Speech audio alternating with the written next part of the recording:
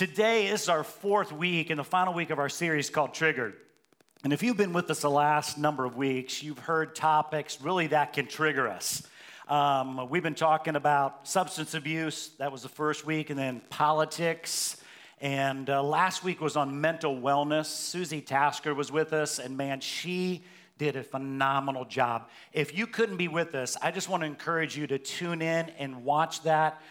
She did such an incredible job, and I know so many have watched that and has helped us as we process that. And then today is on racial unity, and I'm so glad to have my good friend with me, Pastor Telvin Howe. Come on, would you give it up for Pastor T with us today? Telvin and I worked together at our previous church and got to minister together. And when Kristen and I came to that church, you were there long before us. And growing up in that church, and Telvin and I have done ministry together. It's been neat to see what God has done and what he continues to do to use you. And so glad to have you with us. Welcome, Telvin. Thank you. Thank you for having us. We're so glad to be here with you guys this morning. Good to have you guys. And listen, I know you guys, you and your family have embarked on a new journey this last year. And I want to have you tell us about that and what God has been doing and stirring in you. Yeah, well, first, I want to introduce my family to you. I have my family. They're in here at the second service. They weren't in the first, but I have my beautiful wife, Rebecca, and my two boys, Grayson and Zane. So, guys, I told them I would do this for them because I'm trying to get them to pick a different football team because the football team they like is unholy. And but they wanted me to see. Are there any Patriots fans in the house? I think we have some right there on the front row. But there's not many. There's not many. But I was just so glad. At first, I just want to say thank you, Pastor John and Kristen, for having us. Matter of fact, if it wasn't for Kristen, I would not be married. Yes. Yes. When we served on staff together, there was this. They were young families pastors and there was this young lady helping out with this event, and I was single at the time. And I'm walking around the event with Pastor John and Kristen, just checking stuff out. And Kristen points at this young lady and says, "Ooh, who is she? I could see you with her." And my first response was, "Ugh." I was like, "No." And I was young and dumb, back then, but it all worked out. So thank you. And now almost going on 15 years later. Great pick. And we are still together. So good. Yeah, but like Pastor John was saying, him and I served on staff together. And one of the things that we were there, I loved about our church is just the diversity that we had and had a heart for missions and different things. And so just recently, matter of fact, my wife and I served on staff there for 20 years. And so I know some of you are like, you don't look that old. I'll be 43 coming up this year. Man, looking good. Yeah, so I know my bot right now, I feel like I'm a little, little kid, up here, I'm trying to touch the floor, But I'm growing up, though. I'm drinking milk, so they say it does a body good. I'm not seeing the results yet, so I may need to switch, back to whole milk and stay away from the 2%. But after spending about 20 years there on staff, God just said our season was done. And it was hard because I've been there. I've grown up in that church and have been there.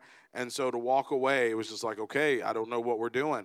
And so when we resigned over a year ago, that church, we walked away, not sure what we're going to do. We know God had birthed some things in us. So we didn't know whether we were going to take over a church or start something. And then probably about November, we really settled that, okay, we're going to plant a church, really with the focus of being reconciliation. And we'll share a little bit later kind of in the talk a little bit about some things. But, we just said, okay, let's do it. So with $3,000, which in about 20 people, which is all we raised from them, we launched in February. And so it's been an amazing, we did everything that they tell you not to do at church planting. We've done it. We've done the opposite. But God has been really faithful. And even in the reconciliation part, I didn't even share this in the first service, but even just what God's doing in the body of Christ as a whole, where we didn't have a place. We're like a month out from Target when we're going to launch, which is like probably 2 months from when we first started things, and that's a whole no-no. They tell you take a year, and it's longer. But a pastor from an all-white Baptist church came to us and said, hey, I hear you're planting a church. I said, yeah, where you want to meet? I'm like, I don't know. I said, at this point, you could pray for us, because right now, I'll take a closet if it comes open, because we had some things and things were falling through. And the pastor said, well, let's talk. And in my mind, I'm thinking, talk about what? You got a closet? Hey, and so we sat down and talked, and he says, you know what? He says, my church, I'd really been praying. We've been praying about, we're getting older, and he says, we have a lot of space, and we want to be good stewards of what God has given us. And so he says, will you please pray about maybe coming in and sharing this building with us? Wow. And so we prayed about it, and to make a long story short, we share a building with this Baptist church in the area, and it's just been a wonderful blessing. We meet on Saturday nights, and they've given I have a master key to the whole building. They've given me office space, and then coming up next weekend, the beautiful thing about it is we're actually going to worship together. We're going to have a combined services where they're going to come worship with us on Saturday night, and we're going to go worship with them on Sunday morning. So God's doing something in the body of Christ. So wow. Yes. I love that. Man, when you said that word about a building, what came to mind is just expansion of what God's doing through you guys in your ministry there at Emmaus and Hampton. So I know when we came to this subject of going through the topics with our creative team on the areas that we should cover, and there's so many we can cover when it comes to the word triggered, because we're all triggered by something. And we came to this area of racial unity. You were the first one that came to my mind, just with working with you and in the Hampton Roads area, and seeing, like you said, the diversity of the Hampton Roads area as well. But, we know this. Satan is the enemy, has done a great job in dividing us through racism. Yeah. That's for sure.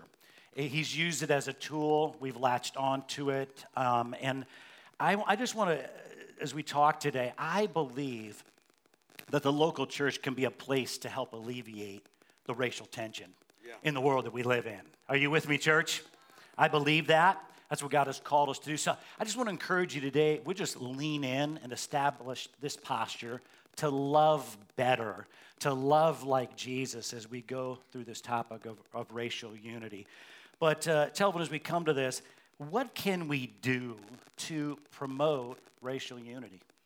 Yeah, I think one of the things we're doing now, and I want to just commend you and Kristen for just having this conversation, and even over the Triggered series, dealing with things that are real life issues. Because I think a lot of people are walking away from the church because we failed to connect Sunday with Monday. Mm-hmm. And so people want to know, hey, how is what you're talking about going to help me with what I'm going through on Monday? Yeah. And so these issues of substance abuse, of political things, and mental health and racism are very real issues in our homes, in our workplaces, in our cities. And so I think the first thing is really having these conversations. But I like to put it like this. It's an acronym I heard called ARC. And, an ARC kind of is there, but it all can also be a bridge. And it's meaning, one, awareness. Number one, learn. Become aware. Learn of what's going on, because you don't know what you don't know. And so many times we are unaware of the many different faces and forms that racism takes. It doesn't look like it did exactly, years ago, but it's taken different forms, systematic, institutional. I asked this question to someone before, we were someplace, and I said, name one aspect of American culture where slavery did not impact. Every institution and system of America was impacted by slavery and racism. Wow.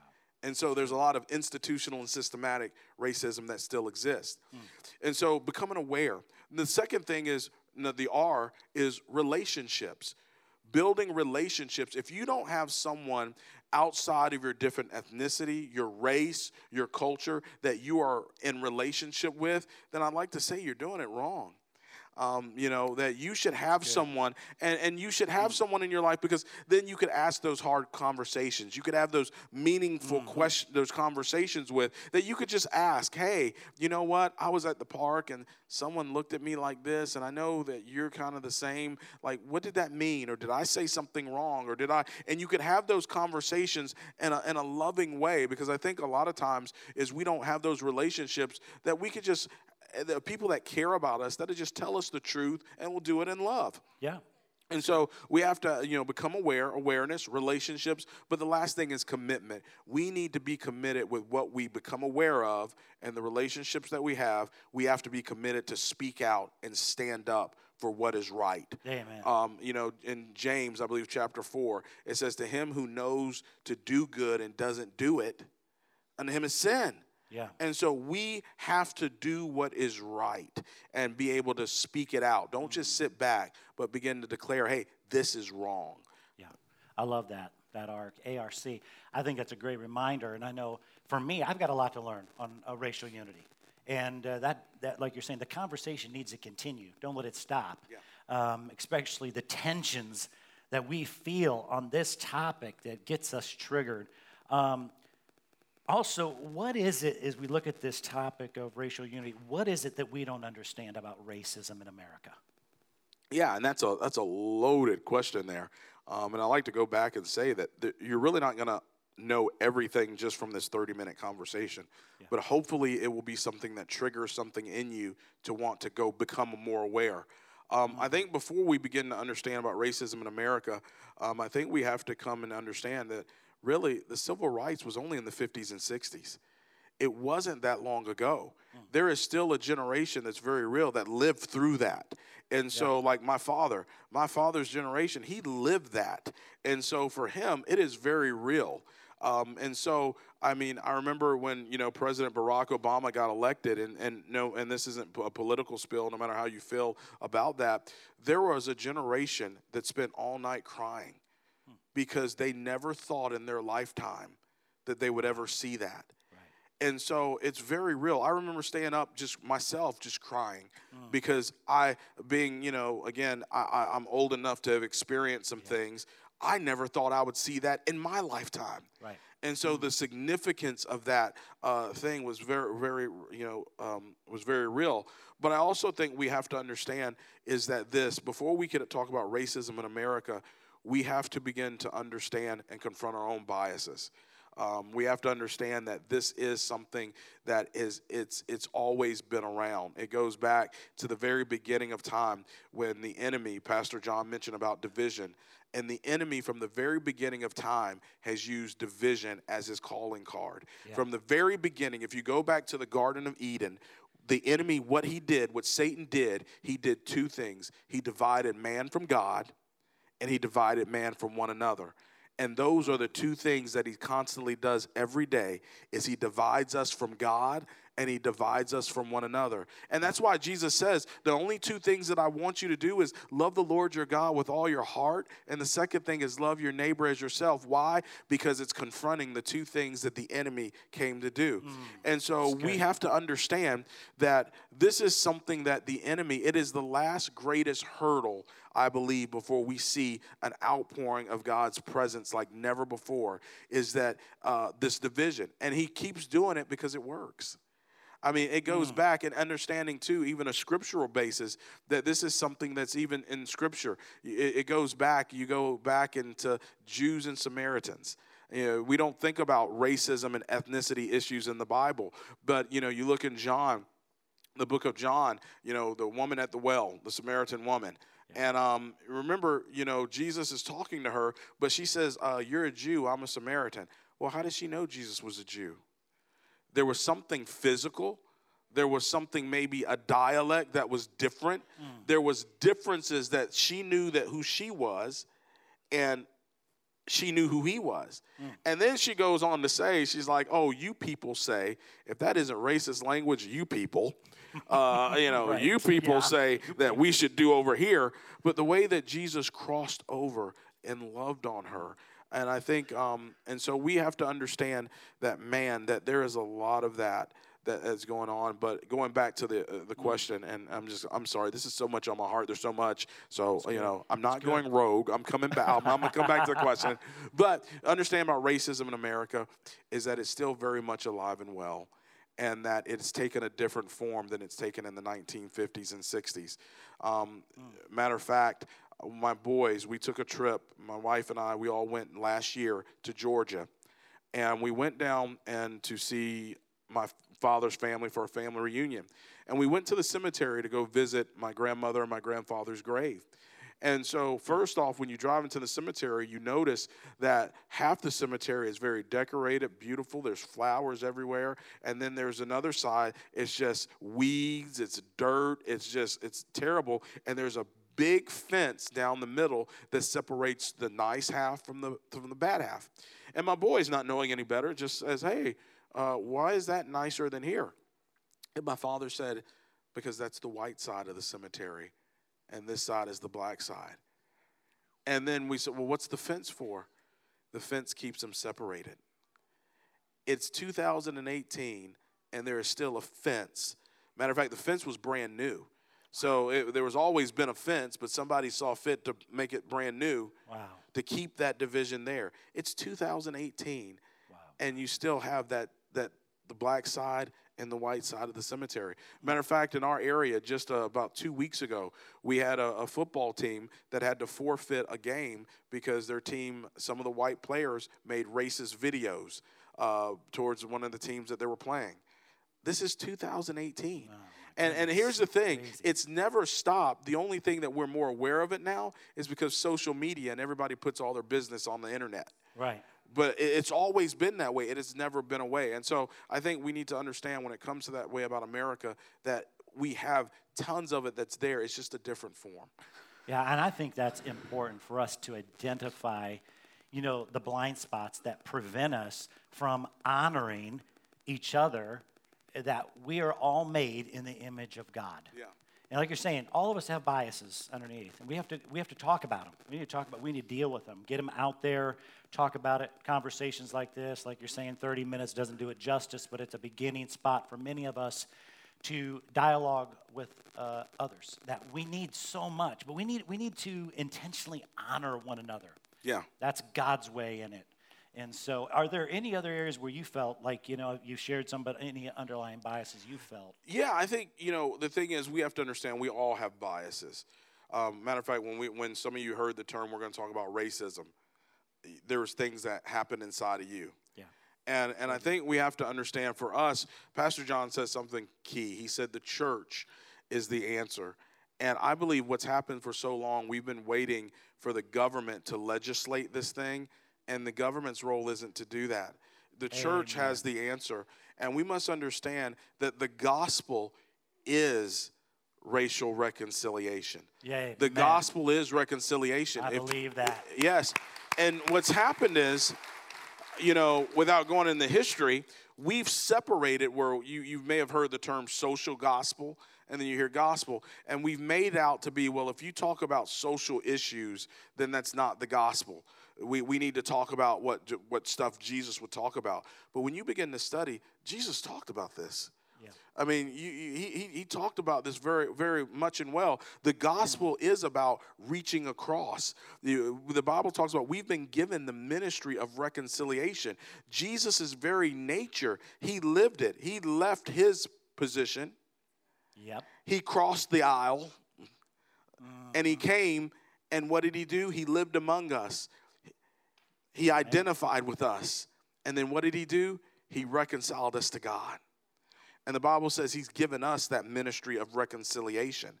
And so we have to do that. When you look through the Gospels, when you look through Paul, the epistles, I mean, he talks about in the book of Ephesians, tearing down that dividing wall of hostility. I mean, even the battle between the Jews and Gentiles, saying that there's no more of that. And so we have to understand that all of us are created in the image of God and that we all have those things. And when it comes to those underlying biases, we have to understand that, again, we all have to confront them first in ourselves. And understand that all of us have. Again, I grew up in a home where my father lived through that. So growing up a little bit, I was always taught a little bit that white people are bad. But then my father joined the military, and we moved all abroad, and I got a chance to know different cultures, different backgrounds, and different races, and got to see the beauty in everything. Matter of fact, it's to the point now where my life every day is reconciliation. My wife is Hispanic. I have white brother-in-laws. I have white nieces and nephews, and it's just all a part of who I am. And my wife and I were joking that if we go to one place that's all mono-ethnic, we start to kind of shake, and we feel like out of place, whether it's, all black or all white. Yeah. It's like, we need some color in this place. Like, like what's going on, And we don't feel comfortable anywhere because the beauty of diversity. Because here's the thing, and I said this in the first service, he's going rogue, but I'm not. I'm going. Here's the thing. Each and every culture, each and every race has its beautiful strengths. And the enemy knows that. And so if he could keep us divided, he could keep us from really fulfilling what God's called us to do and see a beautiful picture of what heaven's going to look like. Because in the end of Revelation, it says what? In heaven, there's going to be every nation, every tribe, every tongue.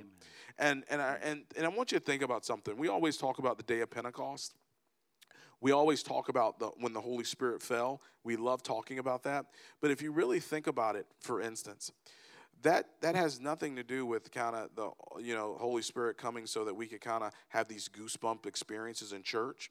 If you notice what happened, before the setup happens, it talks about in Acts chapter 1, the Holy Spirit will come to give you power to be a witness in Jerusalem, Judea, Samaria, all the other ends of the earth. The Holy Spirit falls. All of a sudden, it names lots of nations, and that point was to the other ends of the earth. There were African nations, there were European nations that were all represented there. And they weren't just Jews, because, again, the first thing it says is that we heard the gospel and we heard it in our language. That the Holy Spirit was poured out to cross those barrier lines. It was poured out to reach. And so I am convinced that we're not going to see the full effect of what Pentecost means until we cross those lines and begin to reach and connect with one another. And so I think, man, we have to understand that. Amen. I agree with that 100%. In a lot of it, it could be fear, it could be ignorance, it could be just flat out, I don't want to do, I don't care about diversity. We need to come and confront those things, like you're saying, in us first. Yeah. In us first. So what would you say is the difference then between like tolerating things and then real active unity? That's a good question right there. I think the thing that we have to understand is when you think about tolerating something, we talk about tolerance a lot. We tolerate something because we don't really want to deal with it, but we'll just accept it because it just is what it is. Right. Like for those of us that have kids and there's things that they do that we don't like, and so, we don't feel like battling. We don't want to die on that hill, so it's like, okay, we just tolerate it, But between real active unity says, I'm not tolerating this because I have to. Real unity says, I love it, and I believe it's the core of who we are, and I do it out of a posture of love. And a lot of that is really, again, goes back to awareness and learning about those things. And learning, what is meaningful. I said this in the first service, I'll say it here at this point. One of the things I tell people, and all meaning and well-being, when people say phrases like, I don't see color. I just want to say that's one of the most offensive things you could say. And I say that in a loving way because I want you to see my color. That's right. I want you to know that I am made in the image of God and I'm unique and God created me to be who I am. And so, because here's the thing that I've learned, and I think what we understand is there's something now that I call we get caught up in the romanticism of diversity. That diversity is the buzzword now. Multi-ethnic is the buzzword now. And we want it, but we want it kind of in a uniformity thing. Where, okay, we could have it, but we're diverse just by color, but you're going to think we're all going to be the same thing. We're all going to have the same culture. We're all going to whatever. And that's not what really true diversity is. True diversity is messy. True diversity, have you seen one of those tapestries? Those beautiful tapestries on the front? It looks all beautiful, and then the backside of it looks like a tattered mess. Yeah. That's how diversity is. And it's that way because there's lots of things that you have. There's lots of hard conversations that have to go in it. There's lots of confronting biases in yourself that has to go in it. But when you push through, you have the beautiful picture that comes from it. But it's learning those things. It's learning to see everyone as unique. I want you to see my color. I want you to see my culture. I want you to know who I am. I want you to experience that. And so it's things like that that moves from tolerating to loving. You know, loving unity says that I want to know you.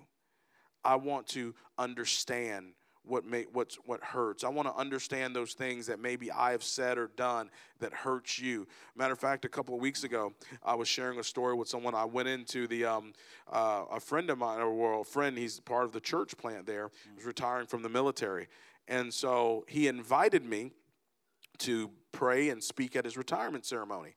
So if you know me, I only have one suit in my closet. And that's the Marion Barry suit. If you see me in a suit, basically it's because I'm going to do a wedding or I'm going to do a funeral. And the people, if they see me, and if I have to do a hospital visit in between, people get scared because they're like, "Oh no, Pastor, you got on a suit. Is it that bad?" I'll be like, "Oh no." So what ended up happening, I had to get gas, and so I run into 7-Eleven, and there's an older white lady behind the counter, and as soon as I walk in, she looks at me and she says, "Well, what did you do?" And for some people, you may say, "Well, what's wrong with that?" What she was insinuating behind that comment is that African-American men don't dress up unless they're going to court. Goodness. See, that's what she was insinuating. So I look back at her, and I say, "Ma'am, I didn't do anything." I said, "Matter of fact, I'm going to speak at a friend's retirement ceremony." And she said, "Oh." And she turned and started doing her thing. But it's things like that going back to where every day they're encountering, and I could tell you, I could share tons of stories every week about, I probably get one racist comment a week of something that happens. People just, and some of it, I think it's just people not knowing and not understanding what they're saying is offensive. And so that's where it goes when it goes back to, instead of just tolerating, loving unity. And there's, and some in passing, sometimes I don't pay attention, but if there's people I know, because I love them, I'll let them know, "Hey, what you just said, that was a little bit off, That's good. But that's where loving unity happens. That's good. That's great. Yeah, confronting and lovingly like you're doing. Yeah, I love how you brought out the early church, the power of unity. I was even reading Ephesians 2:14 and 15 this week, and where it talks about in the midst of the Roman Empire marked by severe prejudices, hatreds. The first Christians viewed themselves as part of a worldwide family that transcended national, class, cultural, racial barriers. They understood this, that through Jesus' blood, which we sang about today, had destroyed those barriers and created a new human race, a new society, a new people, and the church, the body of Christ. So, that we realize, in when we give our hearts to Christ as believers, we have to understand what goes with that as we give our hearts to others as well. We're giving our lives to others. It's a very powerful dynamic. Sometimes we just stop at Christ and we think, it'll just all work out. But we have to give our hearts and our lives to others. Yeah, and what you said is very key about the early church, because when Paul said that in Ephesians, if you understand the context, Ephesus was a very diverse city, but they were divided. It would almost be compared to, okay, if you go to a city like maybe say New York City, that block is the Chinese, that block is the Jewish. That's how Ephesus was. And so the Christians were different because they didn't have, everybody blurred together. And so when Paul said this, when he said, "Hey, the church is all one, there's no neither Jew, Greek, whatever," it was the picture of they were different. Matter of fact, if you study even the very first church, if you study where it says in the Bible where they were first called Christians, it was at the church of Antioch. You want to know what significant was about the church of Antioch? The church of Antioch was a very diverse church, known for having leadership that was different. And so this goes back further on. I didn't even mention this, but you even think about the first issue the early church had to deal with was a racial issue. You say, really? Think about it. Remember when the deacons were established? We always think it was because deacons was established. The heart behind it was that the Hebraic Jews were getting better treatment than the Hellenistic Jews, which ethnicity they were different, and they felt like they weren't getting the same treatment as the majority. And so they said, this isn't right because our people aren't being taken care of the same. There was an inequity because of ethnicity. And so what happened? They said the apostles went and prayed, and they set aside deacons to make sure that there was fairness that was going on and that there was equality. And when you look at the deacons that were chosen, think about this, and I'm probably going a little bit deeper than what you wanted to go, but in that, the apostles chose the minority to be deacons over the majority. If you begin to look at some of the deacons, Simon of Niger, he was an African. Wow. You begin to look at some of the places, and so the first issue where we got deacons from was because there was an inequity, there was a racial issue that the early church had to deal with. But yet they dealt with it, and you see the early church thrived and flourished. That's good. Wow, that's so good. We know that we have a generation. I know you minister to them as well. The millennials, Gen Zers, they're passionate about racial unity. It's so true, and the movement that people see in this to stand up. Do you see that and notice that as well? Yeah, this generation are passionate. I think what they do is they look at the scripture and they see what it says, and they just take it for face value. They don't impose what American culture or whatever is placed on it. They just look at it and say, oh, everybody's created in the image of God. Okay, why don't we see that today? Right. And they just go for it. And I think this generation will see, we're going to see this generation do some incredible things because of just the passion and the zeal that they have just to really take the word of God at face value and to do it. It's so true. Just talking about that makes me think of all these things that we see in migrants and refugees and all of this. Do we wonder why God is bringing this to the surface again so that we as the church can get it right? Yes. Amen? Yeah. So we can get it right and do this thing and give him the maximum glory. Are there any resources that you can refer us to for racial unity? Yeah, I think there's a lot of resources out there that you can read. There's several books that I recommend. One, The Myth of Equality. It's by Ken, Withsama, whatever. I don't want to pretend I don't want to cuss in church, so I'm not going to try to pronounce his last name. But it's called The Myth of Inequality, and the name Ken is the name of the pastor there. There's another book, Miles McPherson, The Third Option, which is a good one. If you want to go a little bit deeper in historical context, there's a wonderful book written by a professor from Baylor called The Divided by Faith, and it goes into the historical context of the division between the African American and the white evangelical church, which is an incredible read. There is another book that just came out recently, The Color of Compromise. Wonderful book. Another book called Many Colors. I recommend there's a couple of documentaries that you could watch. Matter of fact, one in particular is, I would say, and I know, the person may not, but the documentary is actually very enlightening. It's by Chelsea Handler on Netflix called Hello, It's Me, Privilege. A wonderful take. And I want to encourage you, there's lots of different documentaries you could watch, and sometimes it's hard to watch things because human tendency is when things are difficult and they're hard, we like to turn away because it could get overwhelming. But allow yourself to experience the overwhelmingness. Allow yourself to experience those emotions, because what you're experiencing sometimes is what sometimes individuals go through on a daily basis. And what we tend to tell people is get over it. And get over it is the worst thing that you could ever tell somebody to do, because what you're telling them is their story doesn't matter. That their story doesn't matter, and if their story doesn't matter, then they don't matter. And so allow yourself to watch and hear some of these things and to learn. Learn about, number one, even here in Virginia, there's been an incredible, we celebrated an incredible moment just a couple weeks ago, commemorating the 400-year anniversary of slaves first landing in Hampton. And matter of fact, most people think it's in Jamestown, but it's Hampton, Virginia, where they landed, which is part of the heart of my wife and I to say, man, we want a church in the very area where lots of hatred, where lots of racism started. How beautiful would it be to have a church that's multi-ethnic, multi-generational, that's really reversing what the enemy meant for evil, that God will turn it around and will use it for his good. And so learning of things, I know a big deal, recently there's been a lot of controversy around the 4th of July.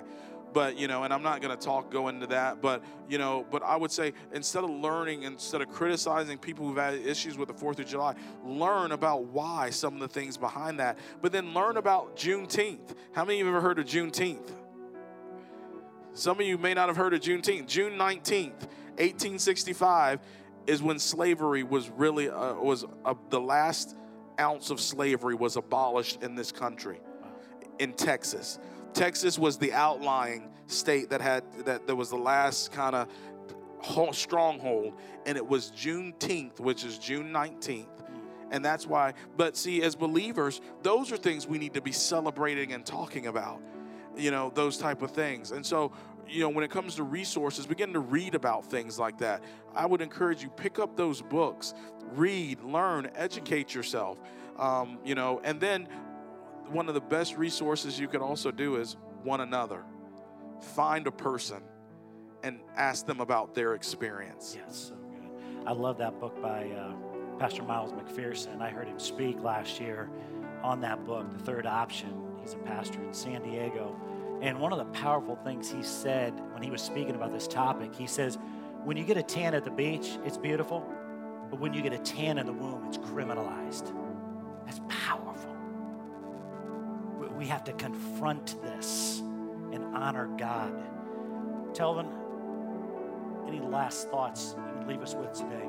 Yeah, when we talk about this thing of racial unity, naturally, because in this country it's white, black, but it's even more than that. It's Asian, it's Hispanic, it's Native American, it's any group that's the minority.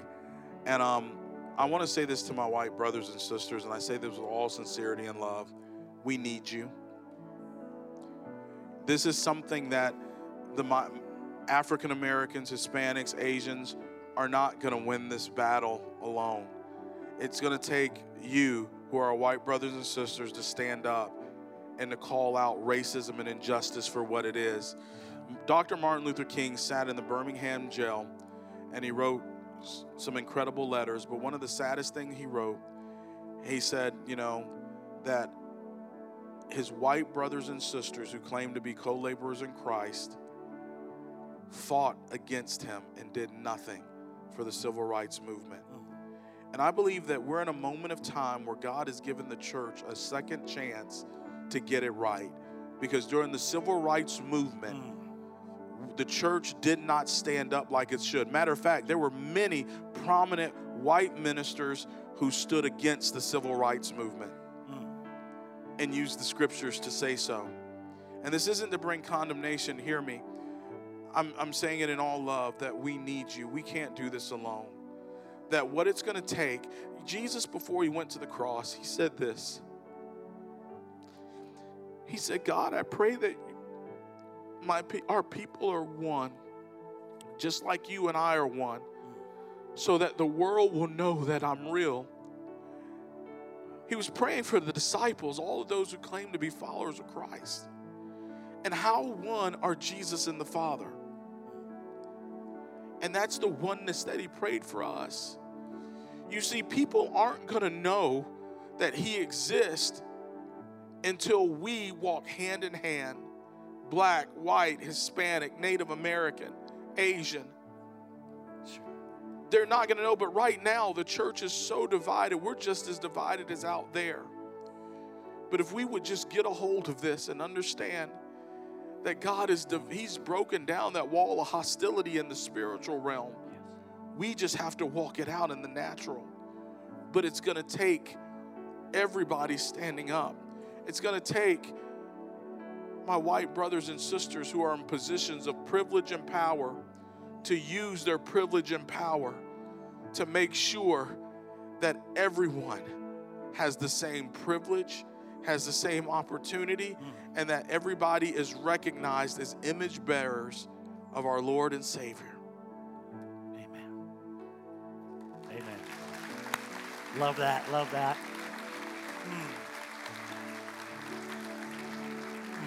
I sense God just doing a healing work right now. Telman, will you just pray for us today as we draw this to conclusion? Father, I just thank you, Lord. Jesus, you modeled how to do this thing. You left your position of power. You left your position of privilege, and you came to this earth, and you lived among us. You walked among us, and you reconciled us back to the Father. You gave your life for us. And likewise, I pray that we would do the same for one another, our brothers and our sisters. Lord, I pray for us individually that we would confront the biases that are in our hearts, the prejudices that are in our hearts, whether white, whether black. I pray that we would tear down the stereotypes to know that not all white people are racist, that not all black people are thugs and criminals, that we will tear down those things in our hearts and that we will truly get to know one another as brothers and sisters. And so, Father God, I even pray right now, because I believe that there's someone in here that this whole time that we were talking, that there was anger in your heart. And I believe that right now that God brought that anger up, not to hurt, but to show you that he wants to remove that. And I believe that if you would just deal with it, that God is going to use you in an incredible way to bring healing. You are going to be an incredible mouthpiece for justice and righteousness. And so, Lord, I just pray that you would unite our hearts together. I pray for Pastor John and Kristen. Lord, as this has been something on their heart, I pray that you would, Lord, that you would just give them incredible favor, that you would give them wisdom, and that you will use them, God, to, Lord, to preach the gospel. Lord, that the ministry of reconciliation, God, would truly operate out of Abundant Life Church. So, Lord, we just thank you. And I pray your blessings over each and every one. In Jesus' name, amen.